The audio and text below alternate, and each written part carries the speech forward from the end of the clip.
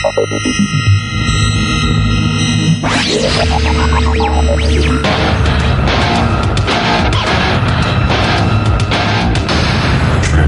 Chronicles, the Marvel Years. Hello and welcome back to Transformers Chronicles. I am Delvin, aka The Dark Web, and in case you're new to the show, welcome. And let me tell you what this thing is all about. We're going for a wild, crazy ride, chronicling the awesome, wacky, and yeah, sometimes corny world of Marvel Comics, the Transformers, but I will never be going at it alone. First up, we have the founder of the Longbox Crusade, the relative novice to the Transformers world, the seeker of the Matrix of knowledge. His name is Pat Sampson, a.k.a. DJ Christatos. Welcome to the show, Pat. Hey, Delvin.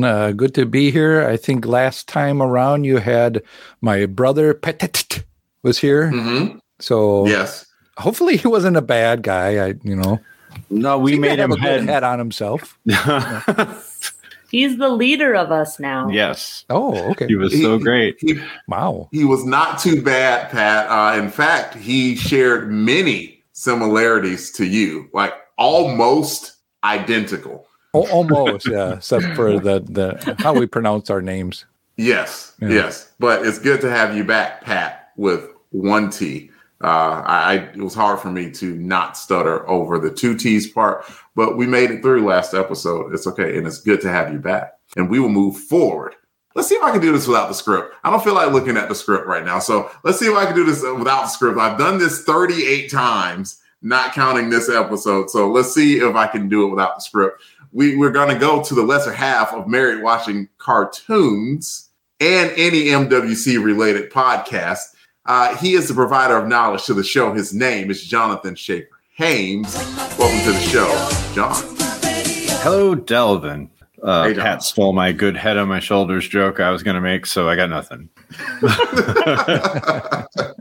How's it going, Delvin? It's good to be here. All kinds of changes since last time. The new semester started. I started a new job at the library at the school, learning all kinds of library stuff, on hands knowledge. I did want to kind of put you on the spot a little bit. Oh, good. And that's only to you are going to have a rich and rewarding career as a librarian. I appreciate the hard work that you're putting into that. Libraries are awesome resources. I grew up practically living in one as a kid and have much gratitude towards them. Tell us something about a library that the average person might not know. Let's see. The average, just a simple one. It's no longer in general. You're no longer required to remain quiet at all times in libraries. This is something that people really bring to the library now as a holdover and think that they're these very quiet places, but not anymore. There's actually a lot more conversation and activities going on with noises and stuff. It's very funny when someone who thinks that it's still the old way comes in and their kid is being a kid, and they're like, shh, and they look to us for approval. We're like, nah, your kid's fine. Yeah, no, old lady, those days are over. I'm sure but it's a lot of fun. I'm learning a lot. The classes I'm taking this semester are pretty great too. We're learning a lot about the ethics that goes into working in a library. There's a lot of interesting debates in class, which brings me back. It's been a minute or two since I've been in college before, and it's refreshing to be able to engage in a debate in a structured and civilized way rather than what passes, for debates online. It reminds me of on this show, actually, where we can disagree and talk about things and just walk away, as friends. Well, maybe not Pat, but I'm glad. No, that was Pat Titton. Right. Pat is completely agreeable. Yeah. Pat Titton is not as much. No, easily offended. Yeah, that guy. Easily offended, that Pat Titton. We probably won't be seeing him much anymore. But let's move on to the greater half of Married watching cartoons and other MWC-related content. Her name is Maggie Schaefer Hames. Welcome to the show, Maggie. Hello. Hi. That's all you're getting. Hi. No, of course not. You know I can draw more out of you than that. And I already have a question prepared for you. You have let us know the last 2 episodes about what's been going on with your dressage. And your preparation for that. So like by all means, if you have nothing else, please tell us about that. All right. So there's good news and there's bad news. The good news is that I had my very first actual lesson yesterday, and I came home smiling and didn't stop. I had such a good time. It was so much fun, and I really enjoyed it. So there's cantering is a thing. A canter is the third gear, if you will, that a horse has. So it goes walk, trot, and then canter. And a canter you can kind of think of as like a slow gallop, basically. And that's what I was trying to accomplish way back when I was 16 on an unfamiliar horse in an unfamiliar area. And I got thrown into the side of a house and landed on my arm and splintered my elbow and broke my wrist in 2 spots. So it's been kind of like this point of trauma in my head. But the gal who's teaching me is like, well, you need to know how to do it, because what happens if the horse does spook? You need to know what you're doing. She's like, it's a safety thing. And not only that, it's not a big deal. So she had me do it, and she turned it into such a small deal that I was beaming. I'm like, I can't believe it. Over 10 years since I've last done that. And it was just great. I had such a good time. The bad news is that the horse that I am due to show on in May colicked on Friday night. And colic it's kind of a general term for any sort of severe gastrointestinal distress that a horse experiences. Horses can't throw up. So if they get something stuck in their intestines, it's stuck there. And in the worst cases, sometimes because they're in pain, they'll lay down and they'll roll, and then their intestines twist. And that's a really good way to lose your horse. And he's 25. He's a veteran horse. He's a pure champ, but it was pretty bad. So he's kind of recovering from that right now. And he's a little delicate. So we're going to kind of see how things go. I'm due to go back out to the barn that he's at in a couple days. And hopefully I will still be able to ride, because the vet says exercise is good for him, but we don't want to, of course, do too much, because we certainly don't want to make anything worse for him. So that was pretty scary. His owners were pretty sure that they were going to lose him on Friday, and he bounced back. He laid down, he fell down, but then he got back up again a couple minutes later, and he was very grouchy the last time I saw him, because he was sick and tired of being a patient and he wanted to go see his friends. So yeah, good news, bad news. That's kind of the world of horses. Things happen. I had a joke ready about, like, yes, you canter, but, I was like, there's not really a place for it. But you could assume after the show that I had a joke about it, and it was very, very funny. I have nothing exciting going on in my life. If I did, I would tell you guys about it, other than this podcast that we're about to do. Ooh. And even though I didn't mean that as a transition, I'll take it nonetheless. The purpose of this podcast will be tackling all of Marvel's Transformers comics in order, starting with issue 1 and working our way to the series end at issue 80. We will answer any questions that are brought up to the best of our ability and see how these books we loved then as a kid hold up to our eyes as an adult now. This podcast is guaranteed to be, you guessed it, more than meets the eye. So Pat, 1T, John, Maggie, let's see what happened with Buster Witwicky and what happens when Spike catches up to him after the promo break. The Transformers will return after these messages.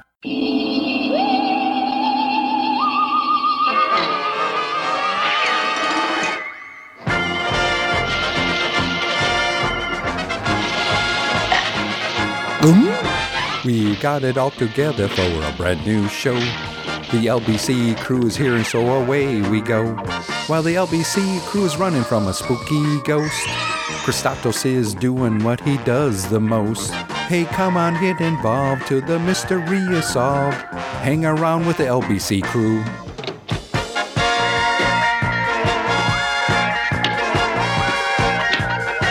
Oh,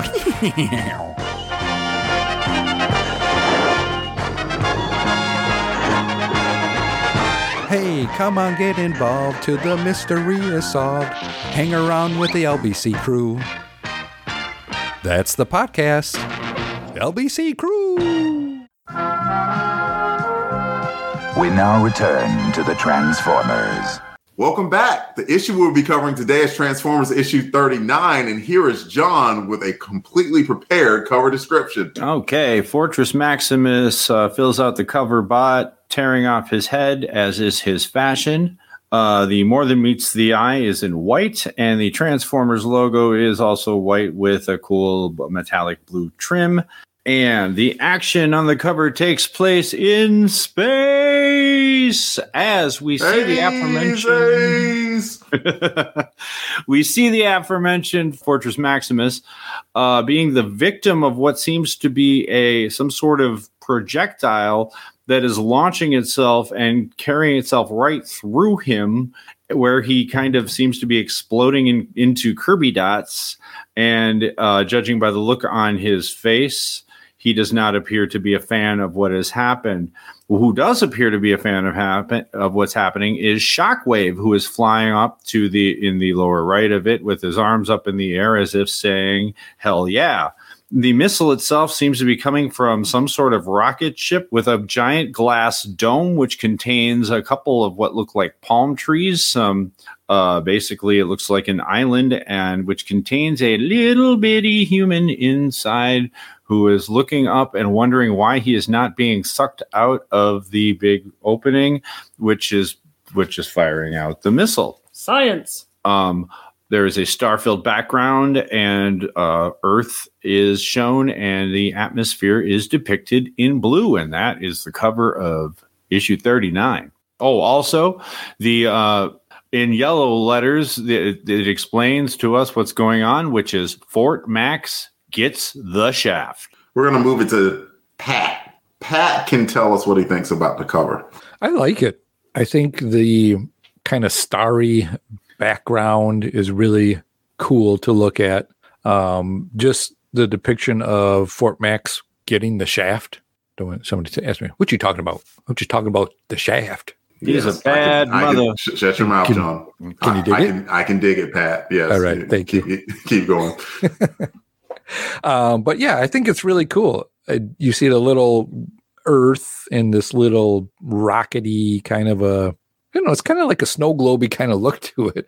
If you shook that up, it'd be kind of interesting to see. But yeah, and it's just, I think it's really great looking cover. All the colors really pop out on this one. Let's go to our second novice of sorts anyway. Maggie, what do you think about the cover? I think it's neat as heck. I think it's really cool. I like the... Easy on the swear words, but keep going. Ladies don't talk like that. So I think it's really cool. I also like the Starscape. I think that's pretty neat. I think the scale is about right. I love the itty bitty teeny tiny Buster. I think that it's very dramatic, like Fort Max. I think it's really well done, and I kind of do like it.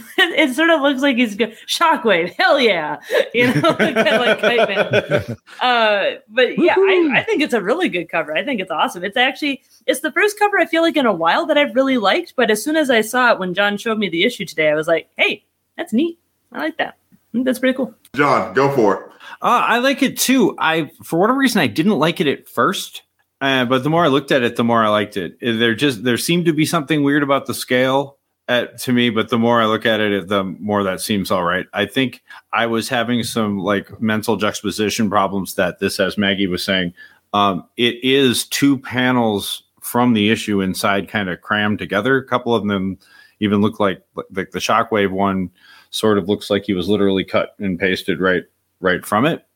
But all that aside, just the other details on it really make it come out. I love the explosion of Kirby dots coming out of him. I love just the look of pain on his face. Shockwaves. I know it's supposed to be he's kind of like flying up like Superman, but it does look like he's going yay. Mm-hmm. and I like the itty bitty Buster inside of the thing. So yeah, I like this. What'd you think about it, Dalvin? I like it as well, and I wish that you guys could see the comic book that I have of it. This might be the original freaking comic book that I had from however freaking many years ago, because when I open it up, the first thing I notice is that the pages at the bottom were bent. And I'm like, I would not have a comic book like that like today for any reason, unless it were a Silver Age Amazing Spider-Man that I wanted for cheap. But yeah, this is a really good cover. And man, they have not been afraid to put Fort Max through the paces. And you look and, I mean, he has a missile, projectile, javelin, whatever it is you want to call it. Something's going through his body and it's not Energon.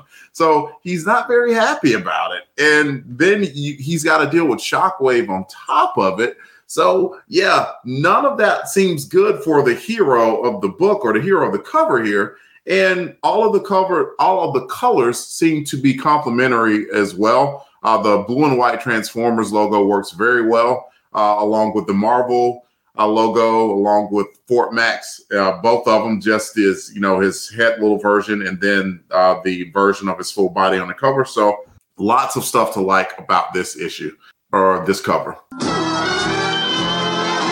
So yeah, let's rate it. We will rate this on a scale of 1 to 10, just like the tech specs of old, 1 being the lowest, 10 being the highest. And we'll start with Maggie for this one. Maggie, what would you rate this cover? I was just sitting here thinking, do I have any reason to give this cover a 9 instead of a 10? And I really kind of don't think I do. I really like it. I think it's very cool. So I'm going to go ahead and give it full marks. 10 out of 10. Love it. Love that positivity. You know what? I'll go second. And what the heck? I think I'll match your 10 because it says something to me, and it should say something to anyone if I remember what the cover was going to be to Transformers 39, 30 some odd plus years later. That should speak very highly of what the cover is itself. I mean, yep, I, of course, appreciate the full run of Transformers, but I can't remember what every cover looks like. But I do remember 39, and I remember for a reason, and it struck out. Jose Delbo hit a home run with this one. So I'll give it a 10, too. What do you think, Pat? I want to give it a 9, but I think this one is, like Maggie said, it's neat and it's fun. It's just fun looking to look at. So I'm meeting you guys at the 10 as well. I honestly didn't know whether or not we were going to get such overwhelming positivity like we have, but I love it. John, are you going to join us here with the 10? You don't have to. There's no pressure. No, I was I was going to say an 8 at first, but the more I have been looking at this and listening to you people, I'm really saying this. You people, you folks, my great friends here that I do this with. The more I've been listening to you guys, I think it's a 10. This is an iconic iconic cover. This is probably in the top 10 of all of them that I can remember. I mean, this was, as I think I mentioned last time, I have not read this one before for this episode, but I do remember this cover, and it's a 10. Cool beans. Fantastic. Ooh. That's awesome. And I can't think of the last time we rated a cover all 10s, except maybe the Shockwave cover from Transformers issue 5. Probably. So there's something about Shockwave that brings out the 10s in the Transformer Chronicles crew. Nothing wrong with that. Appreciate that, guys. And here's Pat with the credits for the issue. All right. We have Transformers number 39. Its on sale date was December 29th, 1987. Cover date is April of 1988. Cover price is just $1. Story goes to Bob Budiansky. Pencils go to Jose Delbo. Inks, Dave Hunt. Colors, Neil Yamtov. Letters, Bill Oakley. Editor is Don Daly. And cover credits go to Jose Delbo again. And this is all brought to you by Mike's Amazing World and tfwiki.net. Back to you, Delvin. Sweet. Thanks, Pat. Now it's time for the synopsis. It is a world transformed, where things are not what they seem. It is the world. The Transformers, more than meets the eye. Every time it's my favorite part. Title of this issue was The Desert Island of Space. What happened to Buster? Well, folks, I'm glad you asked. Rat-Bat, per order of Shockwave, brought him back to a Caribbean island. Why, you ask? Because Shockwave, if nothing else, is super smart and knows that there's a human life in the vicinity. The military can't invade the island with guns a-blazing, but it doesn't stop the military and the III, Intelligence and Information Institute, if you forgot, from tracking the Decepticons to said Caribbean island, which eventually leads Spike Witwicky to intercepting transmissions that leads the Autobot Headmaster and Target Master contingency, who are, let's say, reluctant to follow Spike/Fortress Maximus to said Caribbean Island 2. Fort Max is ready to attack, but Cup asked him to let the rest of the team handle it because Fort Max Spike might be emotionally compromised. The Autobots do not fare well, and surprise, D-heads, it's not really an island, it's a rocket. It's a rocket that Fortress Maximus is lagging down with his enormous self hanging onto it outside as he jumped aboard just as the rocket was leaving Earth. Shockwave does a great job of forcing Fort Max down to size, but Spike saves the day by blasting out Shockwave's rockets, forcing Shockwave to crash back towards the Earth. But the Decepticon rocket escapes, with Buster still on the rocket.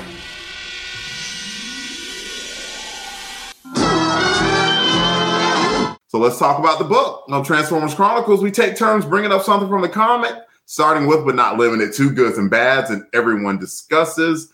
And Pat has something to say about this book. I just know it. He has that I have something to say look in his eye right there. So go for it, Pat. This one was interesting. I was looking for some continuation from where things left off before, and it kind of did. But it also left me kind of hanging at the end of it as well, too, with it just, as it goes through everything that happens, and as you mentioned right at the end, Buster is still in this rocket going somewhere, but at the end of it, they have the end. So it's like, are we going to find out what happens to him? No, he's dead. It is a reasonable assumption that they're going to continue this storyline, and by the end, they only meant the end of issue 39. Okay. There's more to come. There's a lot more to come, actually. Yeah, I didn't really look ahead, so I would just... Me neither. I have not read 40. I'm taking them one by one, but rest assured, Pat, there is more to come on this whole storyline, because I usually do my wrap up at the end, but a couple of things, or one main thing to mention would be that if you are paying attention to all the players on the scorecard, the vast majority of Autobots and Decepticons are out in space near Earth orbit. Yes. Yep. Maybe something's going to be done with that. Maybe not. Yeah, that's true. I forgot about the other ones that are out there that could be out there. Can't forget, Pat. It's very important to this story. Let's go to John. John, what do you have? High, low, something else? I'm going to start with a correction of something that I said a couple of issues ago, because as a good Transformers expert, I act and adjust to new information that I've received. I had said before about the throttle bots when they had been put into, the toy cars, that we never see them again. Well, clearly we do see them again, because I had not read this one before. But it did spark my memory that we do see the throttle bots again at some point in their true throttle bot glory in issue 50, where I don't remember what happens in that one, but I'm sure they will be amazing. Some of you at home are laughing a lot right now. I'm clearing my throat. Yeah. We will say nothing to Pat Maggie about that. It takes a brave man to admit when he was wrong, so I congratulate you on that. And I give you an extra turn if there's anything else that you want to add about the book.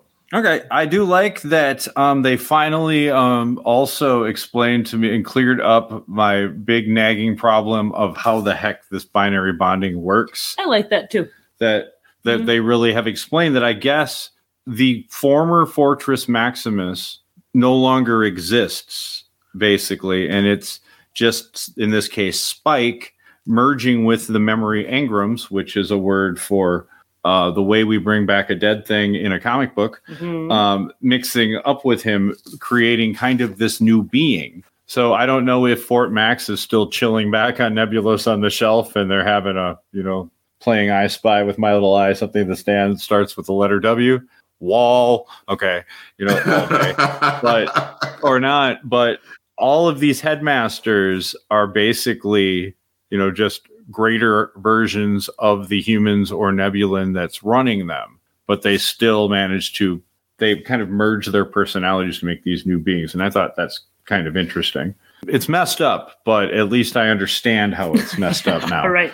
Yeah, the whole idea is interesting. That's for sure. And I would be more inclined to think more about it as an adult than I would as a kid. Right. But at the same time, since, I'm nothing but a older kid in a real sense, I'm more than willing to take that explanation as a kid that I thought, and I was willing to completely excuse and continue to excuse it now, just to go past it. Because if you actually thought about it, like, my goodness, those could be some bored human beings / Nebulons, where I was like, can I have a night off? Can I go get some beer? No, you're gonna be my gun.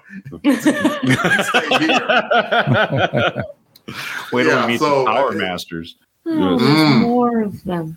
Oh yeah. Oh, Maggie.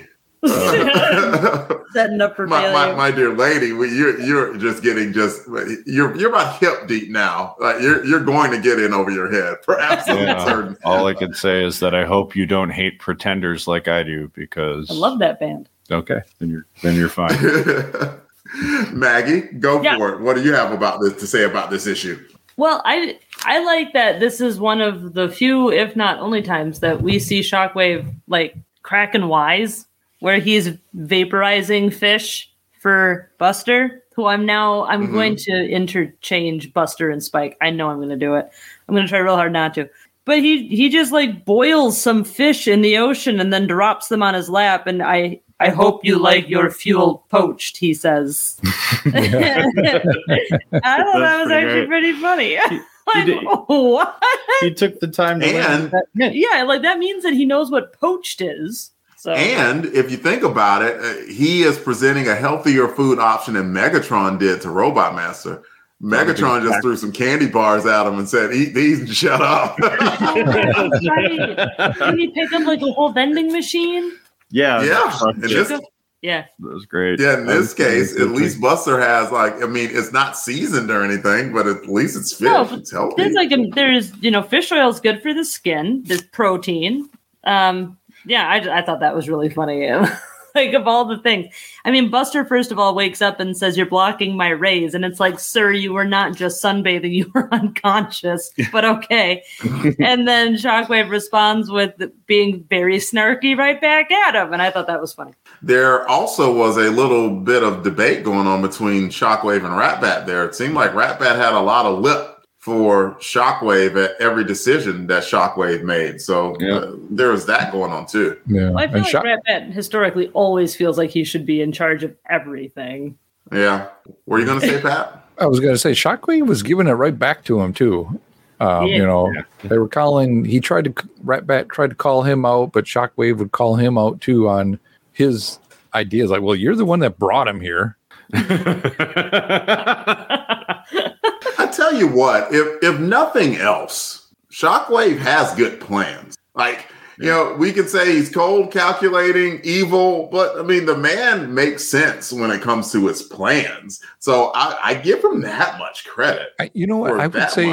I would say you're right. He does have good plans. And if it was just him going through with it, it's the others around him that mess it all up for him. Mm-hmm. Especially if you ask him. I'm sure he would agree. Yeah, like between the covers and our support for him now, we are all parts of the Shockwave support system here. It's kind of cool. Let's go back to John. John, what else do you have to add about the issue? I was just to tag on with what Pat was saying. I do love the bickering between Ratbat and Shockwave throughout the entire thing.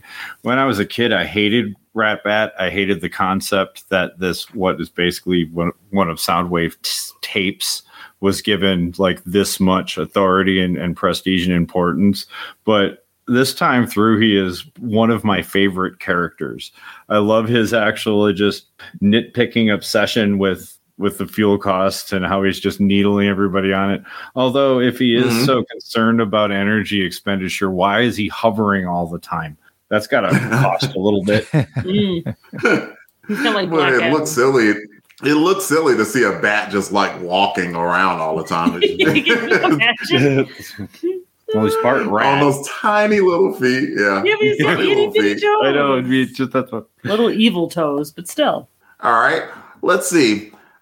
Well, you know what? Let me give it to Pat. I have a question that's forming at the edge of my brain here, but I want to see if either of you three pick up on it yet. Pat, what do you have next? There was a lot kind of going on in this book, not only with, the different characters, but we had some reoccurring characters come back through that we haven't seen in a little bit.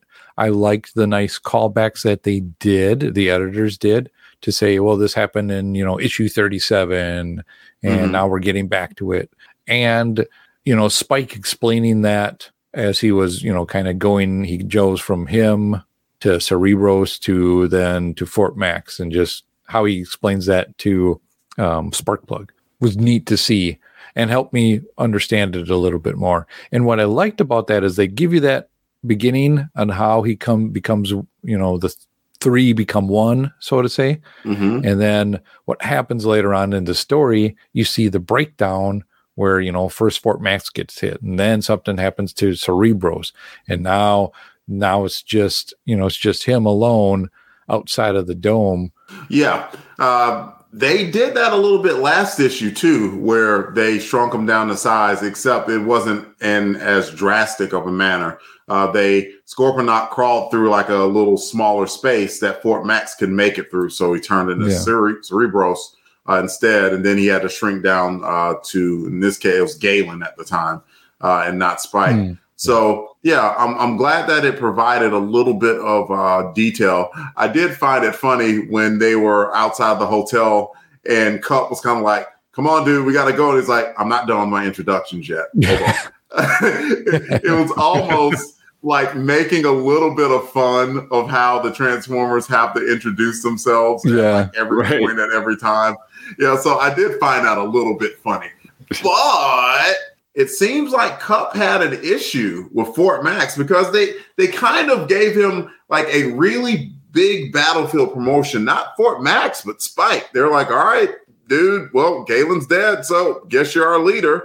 And it seemed like everything was copacetic. They were okay with it at the end of 38, but it didn't seem that way going into issue 39. Now, did it? No, not at all. No. Well, the headmasters seemed to be okay with it, but then once they got back, the target master was like, "No, wait, you did what? Hang on." Yeah, they did not trust Spike. I mean, they went through the process of doing the whole binary bond and whatnot, but they did not trust him, and they thought that his human emotions were going to cost them really big in the war, like so much so that they left their biggest, largest, strongest gun on board the ship while the rest of the Autobots went to invade this fake Caribbean island. So I thought that was interesting. They just didn't quite trust him for whatever reason, but that did seem to resolve itself at the end of the issue. I agree with you on that. It's like Cup kind of has to fill the role. Cup especially is the one, as you were saying, who is the voice of people who would doubt this in any case. Like anytime in a comic book, there's a situation where somebody takes over takes on the mantle of someone, whether it's John Walker, Captain America, or, Azrael for Batman, or Fred Seven in G.I. and as for Cobra Commander. There's always the issue that they have to show them in action, proving themselves, basically both to the characters in the book and more importantly to the audience, because they don't want to lose any readers over this, and especially in the case of popular characters being replaced. Now, in this case, I don't think there were too many like hardcore Galen fans who were like up in arms over the fact that this new guy Spike Wiki was taking over. But still, it goes through those motions, and they show kind of Cup voicing those concerns that a lot of times readers do. I was going to just say, although it does seem weird that their chain of command is to the point that Cup's like, all right, well, we put you through that and you're all ready to go, but now you don't get to. But aren't I your leader? No, you don't get to. We're going. That's what you get for making us hang around that hotel. Now I kind of at least understood that, where Cup was like, well, hey, I am a little bit more experienced here. And he did give at least a plausible enough reason that Fort Max might want to hang back. It's like, dude, you might be a little bit compromised. Let us go find your brother and we'll take care of the issue from there. So I did kind of get that. And while overall, like, I don't think anyone reading Transformers to this point would be upset about Fort Max potentially taking any place of a leader or anything, because right now the Autobots don't really have a leader. Heck, I mean, they're not really even there as a team right now. Like, they're kind of split off. You had this Headmaster, Target Master faction that came in, and they haven't met the other Autobots yet. That's true. And even the Autobots, the last that we saw the Autobots, the Dinobots were surrounding Blaster and the kids and Daisy, and none of them were particularly happy with Grimlock being the leader. So if anything, maybe they were establishing Fort Max as a potential leader to the Autobots.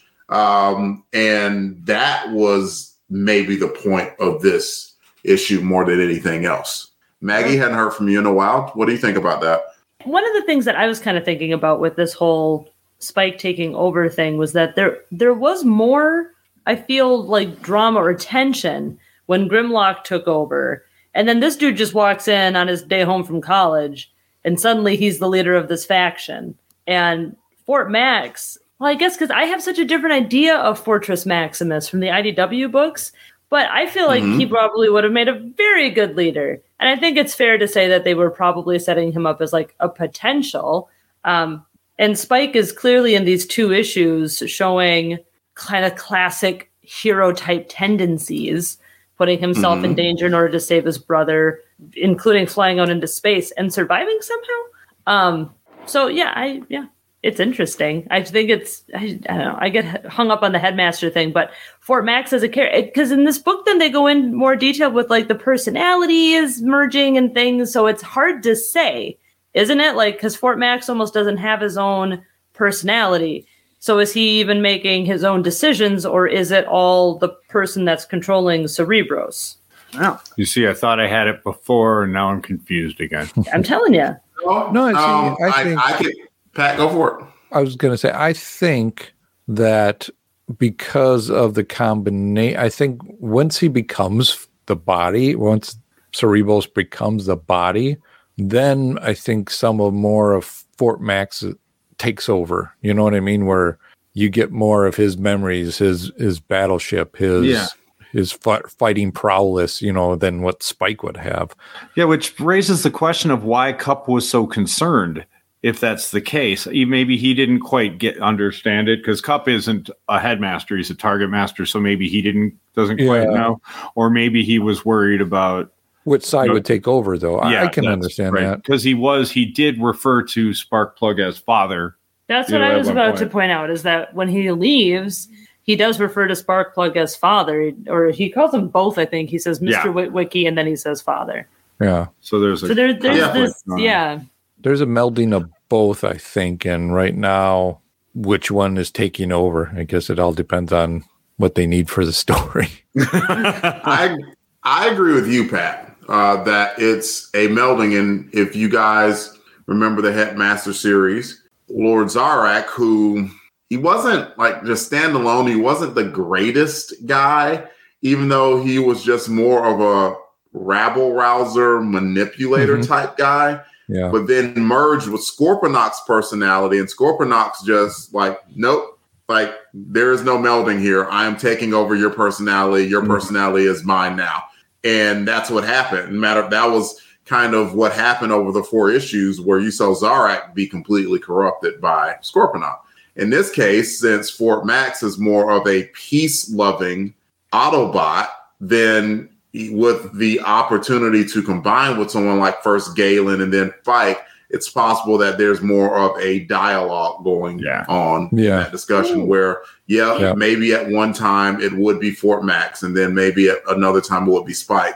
And to continue, I can understand why Cup would be a little bit trepidatious about the whole thing, because Spike is not a war veteran at all. He is a somewhere between 18 and 22, 23-year-old college student who was thrust into this. And while he has been shown to have some good instincts, he doesn't really have combat instincts. And I could see why Cup might be worried about the greatest warrior that they have merging with a foolhardy teenager to 20, like young 20-year-old person. Yeah, I can understand that. Especially since Cup is like 900 million years old. You know, he's old for the Autobots.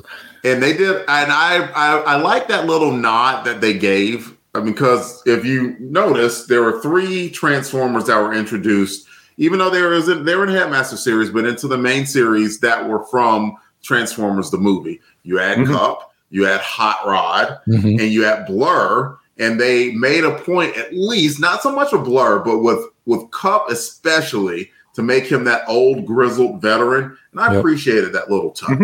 I love that the Target Masters all have targeting names except for the movie ones. You know, you got like Sure Shot and whatever, and then and Hot Rod, Cup, and Blur. We need to sell some extra toys, guys. You remember them right from the movie? Buy our shit. So there is that part of it. I think we've covered a decent amount of the book. I always like talking about those leadership points on both sides, if we can. You know, the good guys and the bad guys, and we've talked about that. We talked about the power struggle between Shockwave and Ratbat, which seems to have resolved itself for now. I can do one more round if it need be, or I could just ask the entire group, is there anything that you wanted to bring up or discuss about the book that we haven't yet? Yes, I looked this up. So, in the scene with Sparkplug and Spike is standing there in a trench coat, looking like he's trying to shoplift a microwave.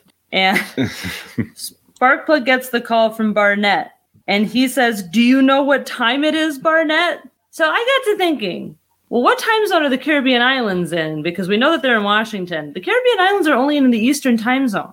And if you look at the panels before, it's like bright and sunny, like middle of the day there, maybe late morning in Washington. I'm just saying it's unnecessary fast. 5:30 a.m. in the morning in Washington. It was morning. What? It said it right in the... Oh, they sure did. No, where did it... Oh, I'm sorry. It's 5:36 a.m. Thank you very much. Yes. But then they're still getting that wrong. But also on this, he said that Spike had showed up like a few hours before then. So apparently, presumably, he shows up at 2:30 in the morning at the hotel in his trench coat, which he leaves on the entire time so that he could dramatically reveal his new binary bonded body and then go outside and show off what your new toy could do if you can get your mom to buy you this. So that was funny. Take your coat off, son. Stay a while. No, I'm good. Hang on. I got to tap the phone here. I mean, that's a cool trick, though, that he was able to tap that phone. You got to love that Nebula and Cybertronian hybrid technology, that is. Yeah, you do. That was Maggie's. Pat. I was in those notes. I was just kind of happy to see Barnett again, and just the path that he's taken, where now he's the one that knows, hey, the Autobots are some good, these are the good guys, and Decepticons are the bad guys, and he's starting to win some other, I people over that he knows what he's talking about. I appreciated that Forsyth even somewhat conceded that, yes, Barnett, you are right, because they're like, that act you did would have landed you in hot water. I'm like, no, technically it was treason. But we all like Walter Barnett, and I don't want to see any panels of Walter Barnett being led into Leavenworth. So this was a much better and fitting a continuation of Barnett's story than seeing him land in a clink for sure. And I do like that they were at least able for a little bit to parse the difference between Autobots and Decepticons. We'll see if that comes. I mean, they've just figured this out, and now the vast majority of Autobots and Decepticons are off planet Earth for now. Good job, you did it. I mean, if I were I would be like, yeah, that was us. You know, we totally ran them off. He was like, can you stay the hell away? And then they did, and they got out of there. So I got two little things. What's I think the scene where Fort Max does the bit on that he does on the cover inside where he gets like stabbed with the javelin thing, and it talks about how he's screaming silently because you can't hear in space, but he's in pain.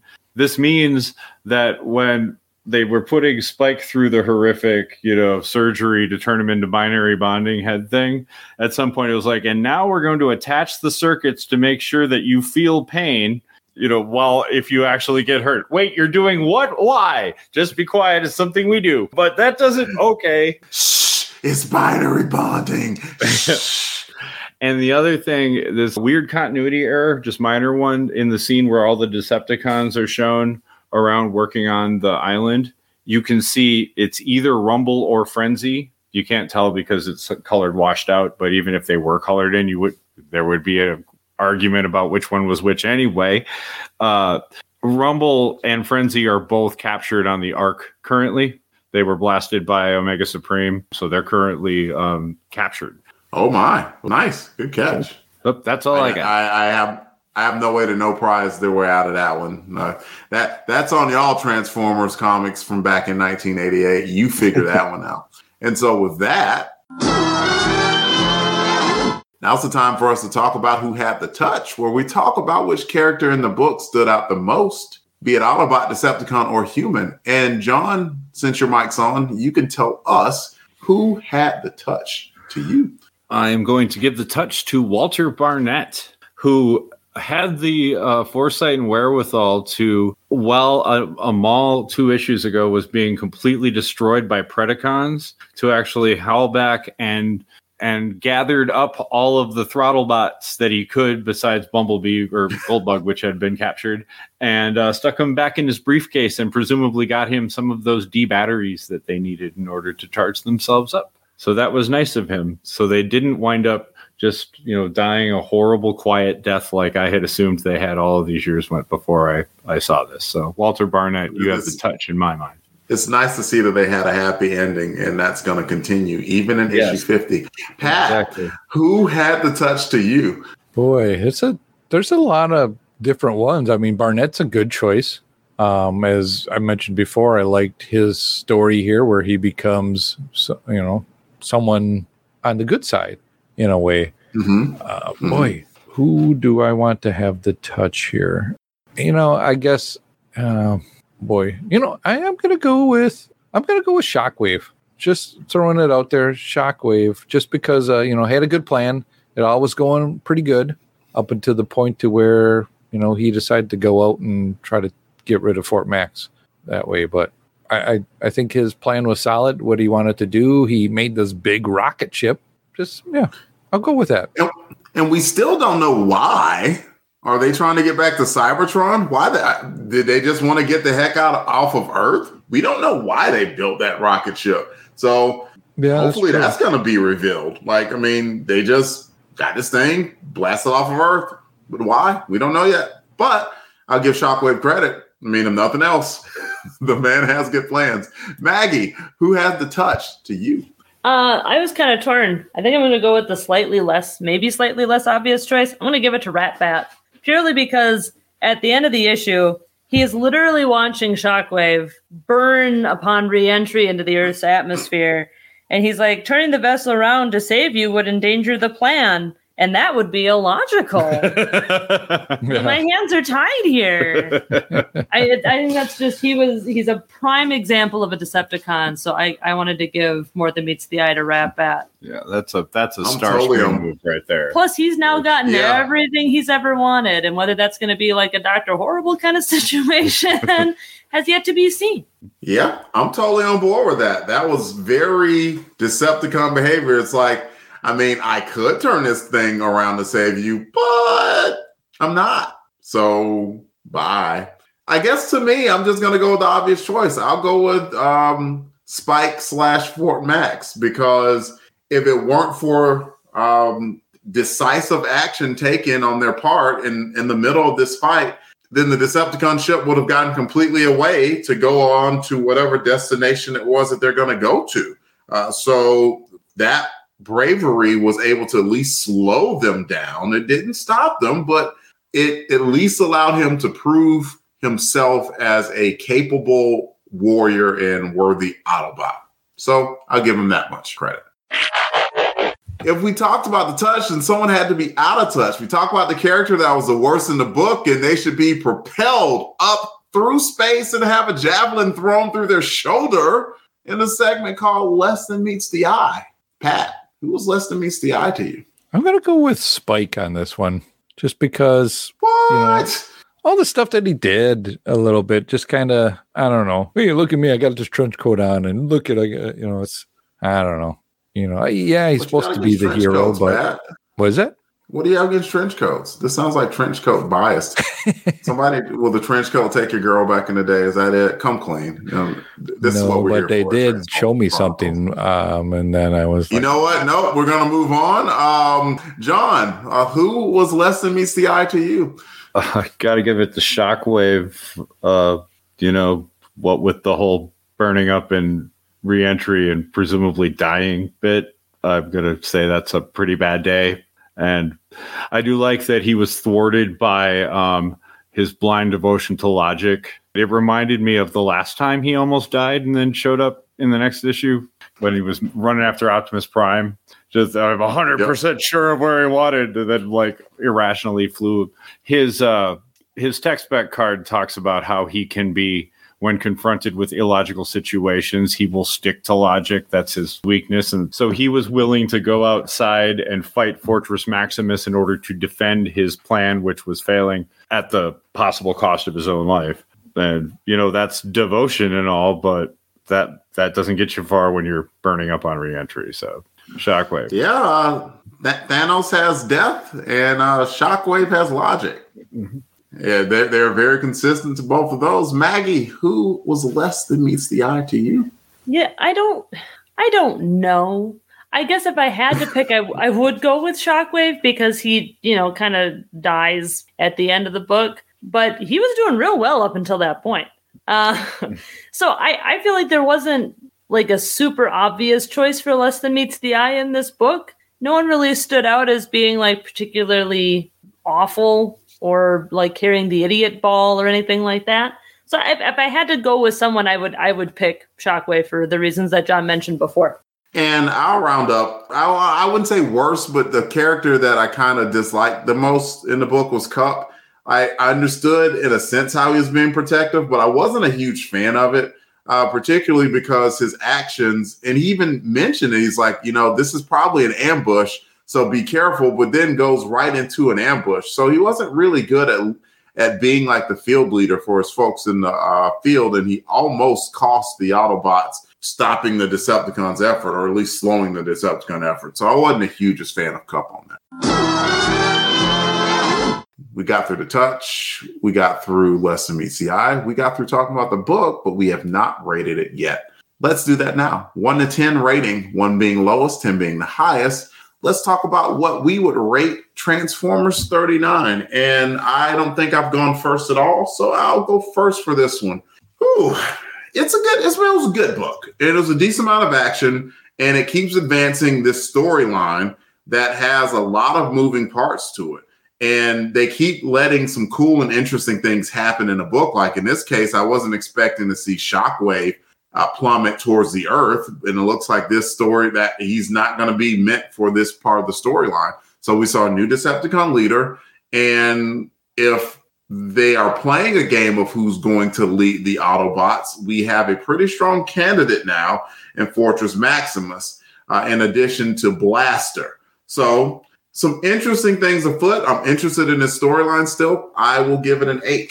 John, we will go with the quote unquote older people of the book as far as Transformers experience. And Show me what you got, John. Yeah, I'll give it an 8 as well for the reasons you said. I think I gave the last one either a 6 or a 7. This one's felt better than the last one did for me, even though I enjoyed it. It seems to be definitely building towards something, and it did it well. The action was great. The only real drawback I'd find is that because there was so much packed into this one, that the actual event that is advertised to us on the cover was over so quickly.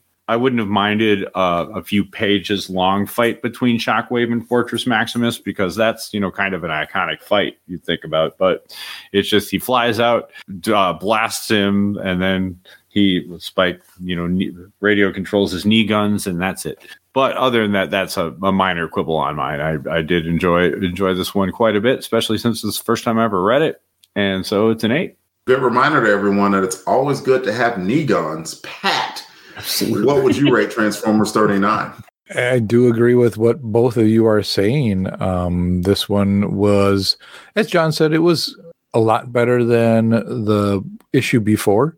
I thought it brought more story, more character building, more, again, layering of story layers that are happening. So, yeah, I like it at an 8. We've all been in agreement with the cover so far. We've all been in agreement with the rating, but Maggie might change that all. Again, no pressure, Maggie, but what would you rate Transformers 39? You don't have to say 8. No, I was gonna. It's actually funny because as soon as you said 8, I was like, yes, justified. I was gonna give it a solid 8. It's a good story. I wasn't a huge fan of like that whole strip at the bottom where it was like, and so turns into this person's gun, and so turns into this person's gun, and you can find them on the shelves at your local toy store. But I enjoyed the story overall, and the splash page of the big island rocket coming out of the water was pretty spectacular. I really liked that. So I think an 8 is a very fair rating for this book. 10 for the cover, 8 for the book itself. Lots of hope for storylines coming ahead. So we're at a good place now. Looking forward to it. But we're not quite done with this episode yet. We can and never will leave you without John's segment of the show called Transformer Spotlight, where he discusses a particular Transformer that was featured in today's issue. Take it away, John. We are talking about Cup. Here's what you would find on the back of Cup's box. His allegiance is an Autobot. He is from the subgroup Target Master, at least the iteration in which I am talking about. His function is Warrior. His motto is, "The past is the greatest teacher."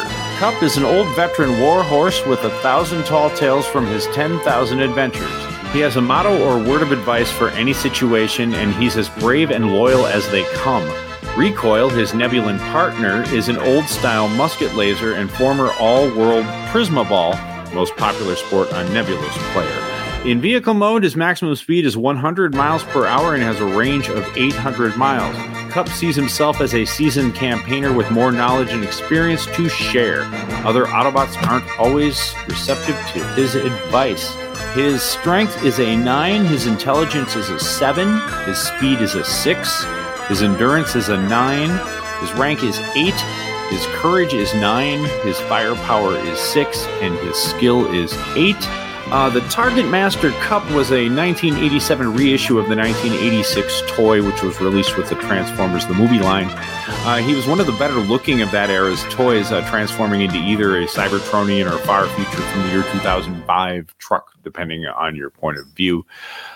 This issue, along with the previous Headmasters mini, is about all we get of Cup in the Budiansky run. He does show up again later in the Furman stories, but lacking his Target Master partner, and he is depicting as way more extreme and edgy. If you do like Cup, Transformers the movie and Season 3 of the G1 cartoon is the place for you, as is the IDW Phase 1, where he plays a large part in several stories. I got Cup for Christmas. One year, I had asked for Rodimus. My brother got Galvatron, but they were out of Rodimus, so Sears sent Cup without asking. This tragic event was finally corrected by my wife about 3 Christmases ago when she got me one of the Rodimus reissues. So thank you, Maggie. And that is Cup, everybody. And I will do my best to forgive you for ever wanting Rodimus Prime at all. Just Samesies. And we are now taking a promo break. The Transformers will return after these messages. Welcome to the world of tomorrow! The Legion of Superheroes through the Silver Age, the Bronze Age, the Baxter series. 5 years later, the reboot, the 3-boot, the retro-boot, the animated series.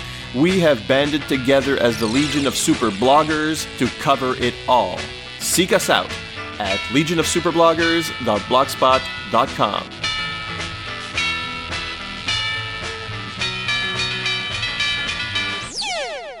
Why do you always have to say it that way? Haven't you ever heard of a little thing called showmanship?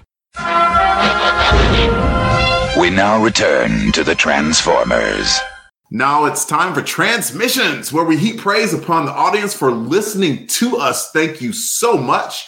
We are talking about Transformers Chronicles, episode 37, where we discuss Transformers issue 37. And we had social media shares and retweets from Radio Free Muncie, Days of High Adventure Podcast, Coffee and Comics, Aaron Henley, and Admiral Funniest Frontier. If you want to be mentioned here, just a quick reminder, if you give us a retweet or a share on social media, we will be reading your name here. We greatly appreciate all likes that we get, just the same. We just didn't want to read a long list and keep everyone a captive audience at the end, just hearing random different names. So we just shortened it up just a bit.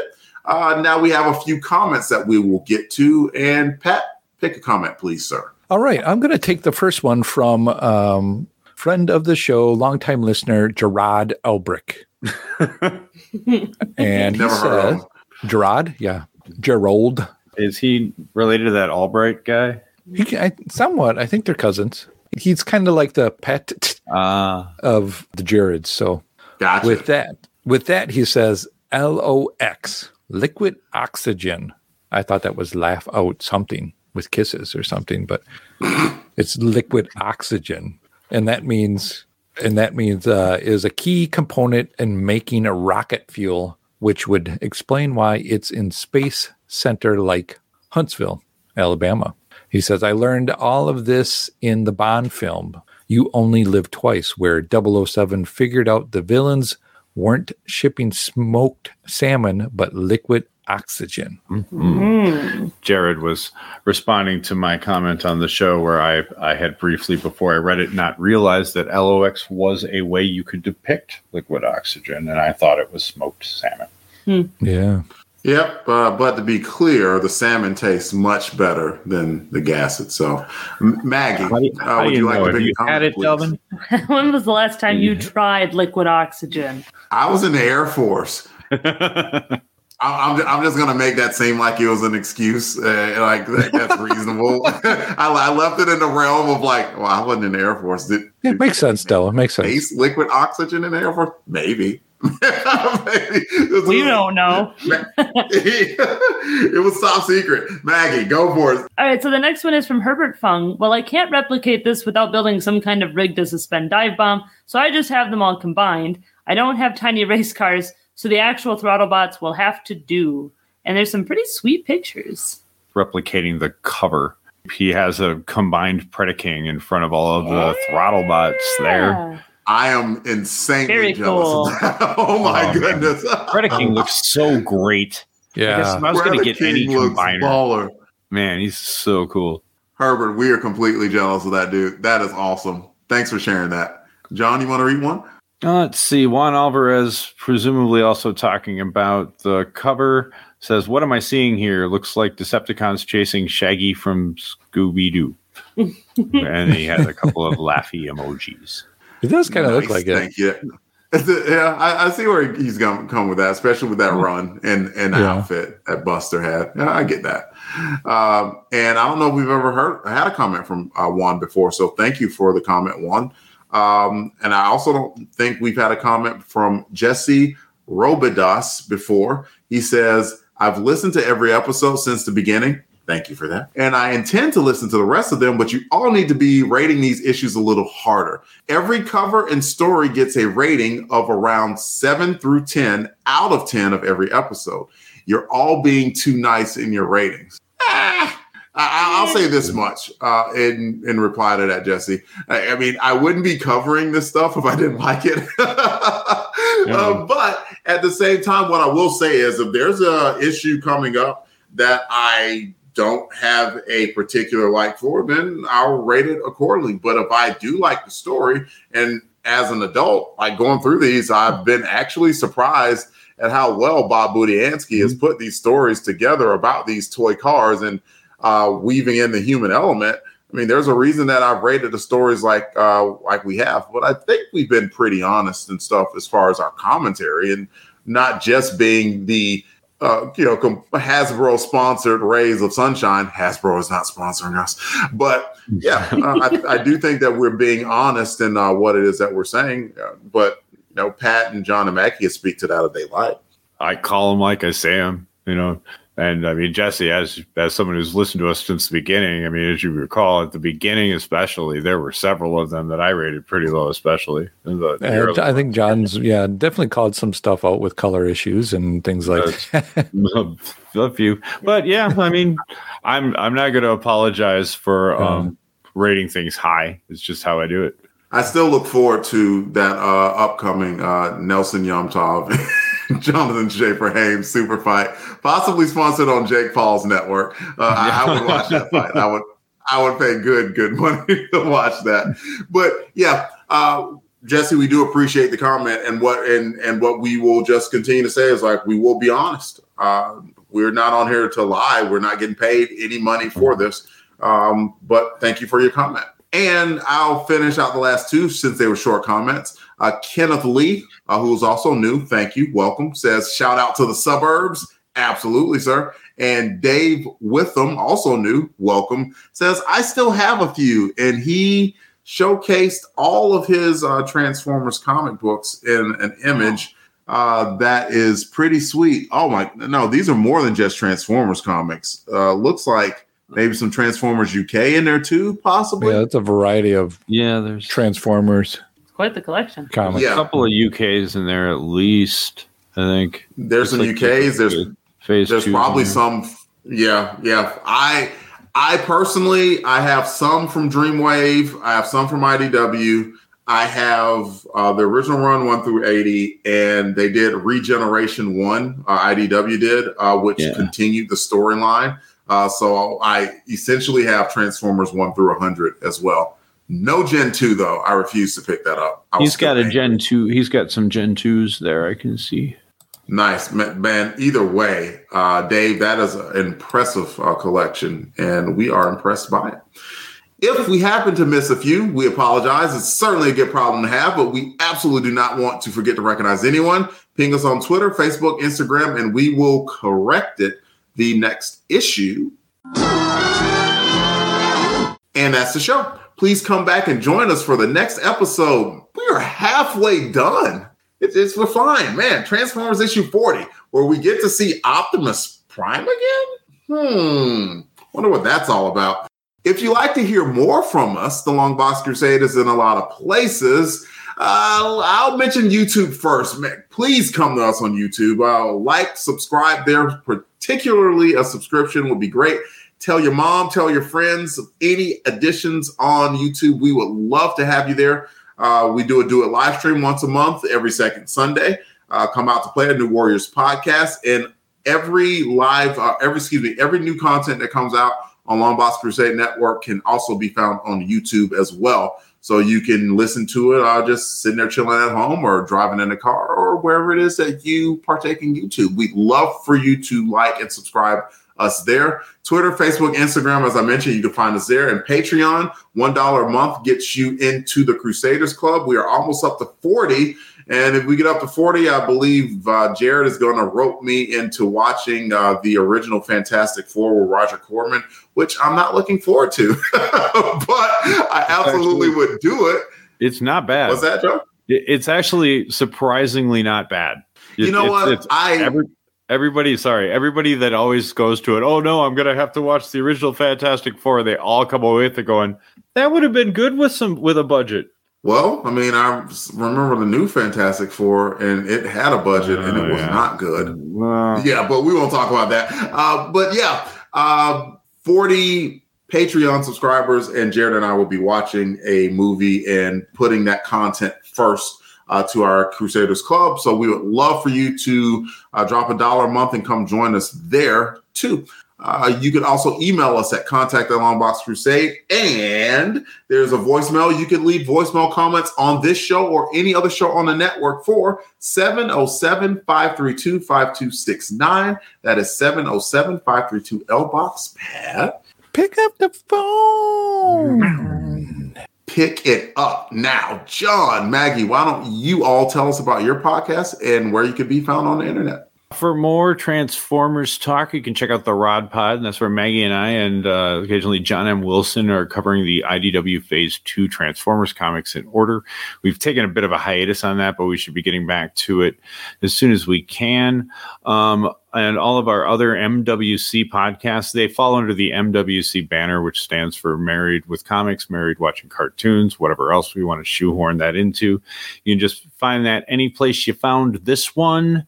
Otherwise, on social media, you can find us on Twitter at MWC_podcasts or MWC podcasts on Facebook. Pat, where can you be found? Well, Jonathan, I'm glad you asked. You can find me on the Twitter at Christatos01. Delvin? Thanks, Pat. I can be found on Twitter at DEE_RAY1977. See y'all next time. And remember, freedom is the right of all sentient beings. Till all are one. Till all are one. You got the touch. You got the power.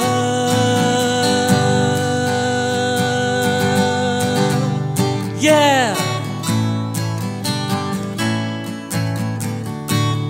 All songs, song clips, and characters discussed are copyright of their respective copyright holders, and no infringement is intended, and it is for entertainment purposes only. We are just fans that like to share our love of comics.